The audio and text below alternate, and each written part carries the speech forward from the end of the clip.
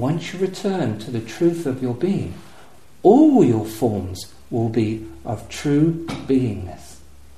Everything is returned to your being. Anything that ever disturbs you, you simply return it to your heart, not to yourself, not to your memory, not to your education. You simply return it to your heart.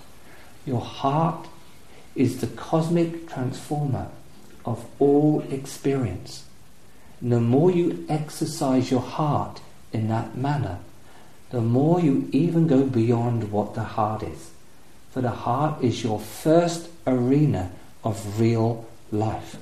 But then there is a deeper reality, a greater reality that is even beyond your heart, that actually you and I come out of.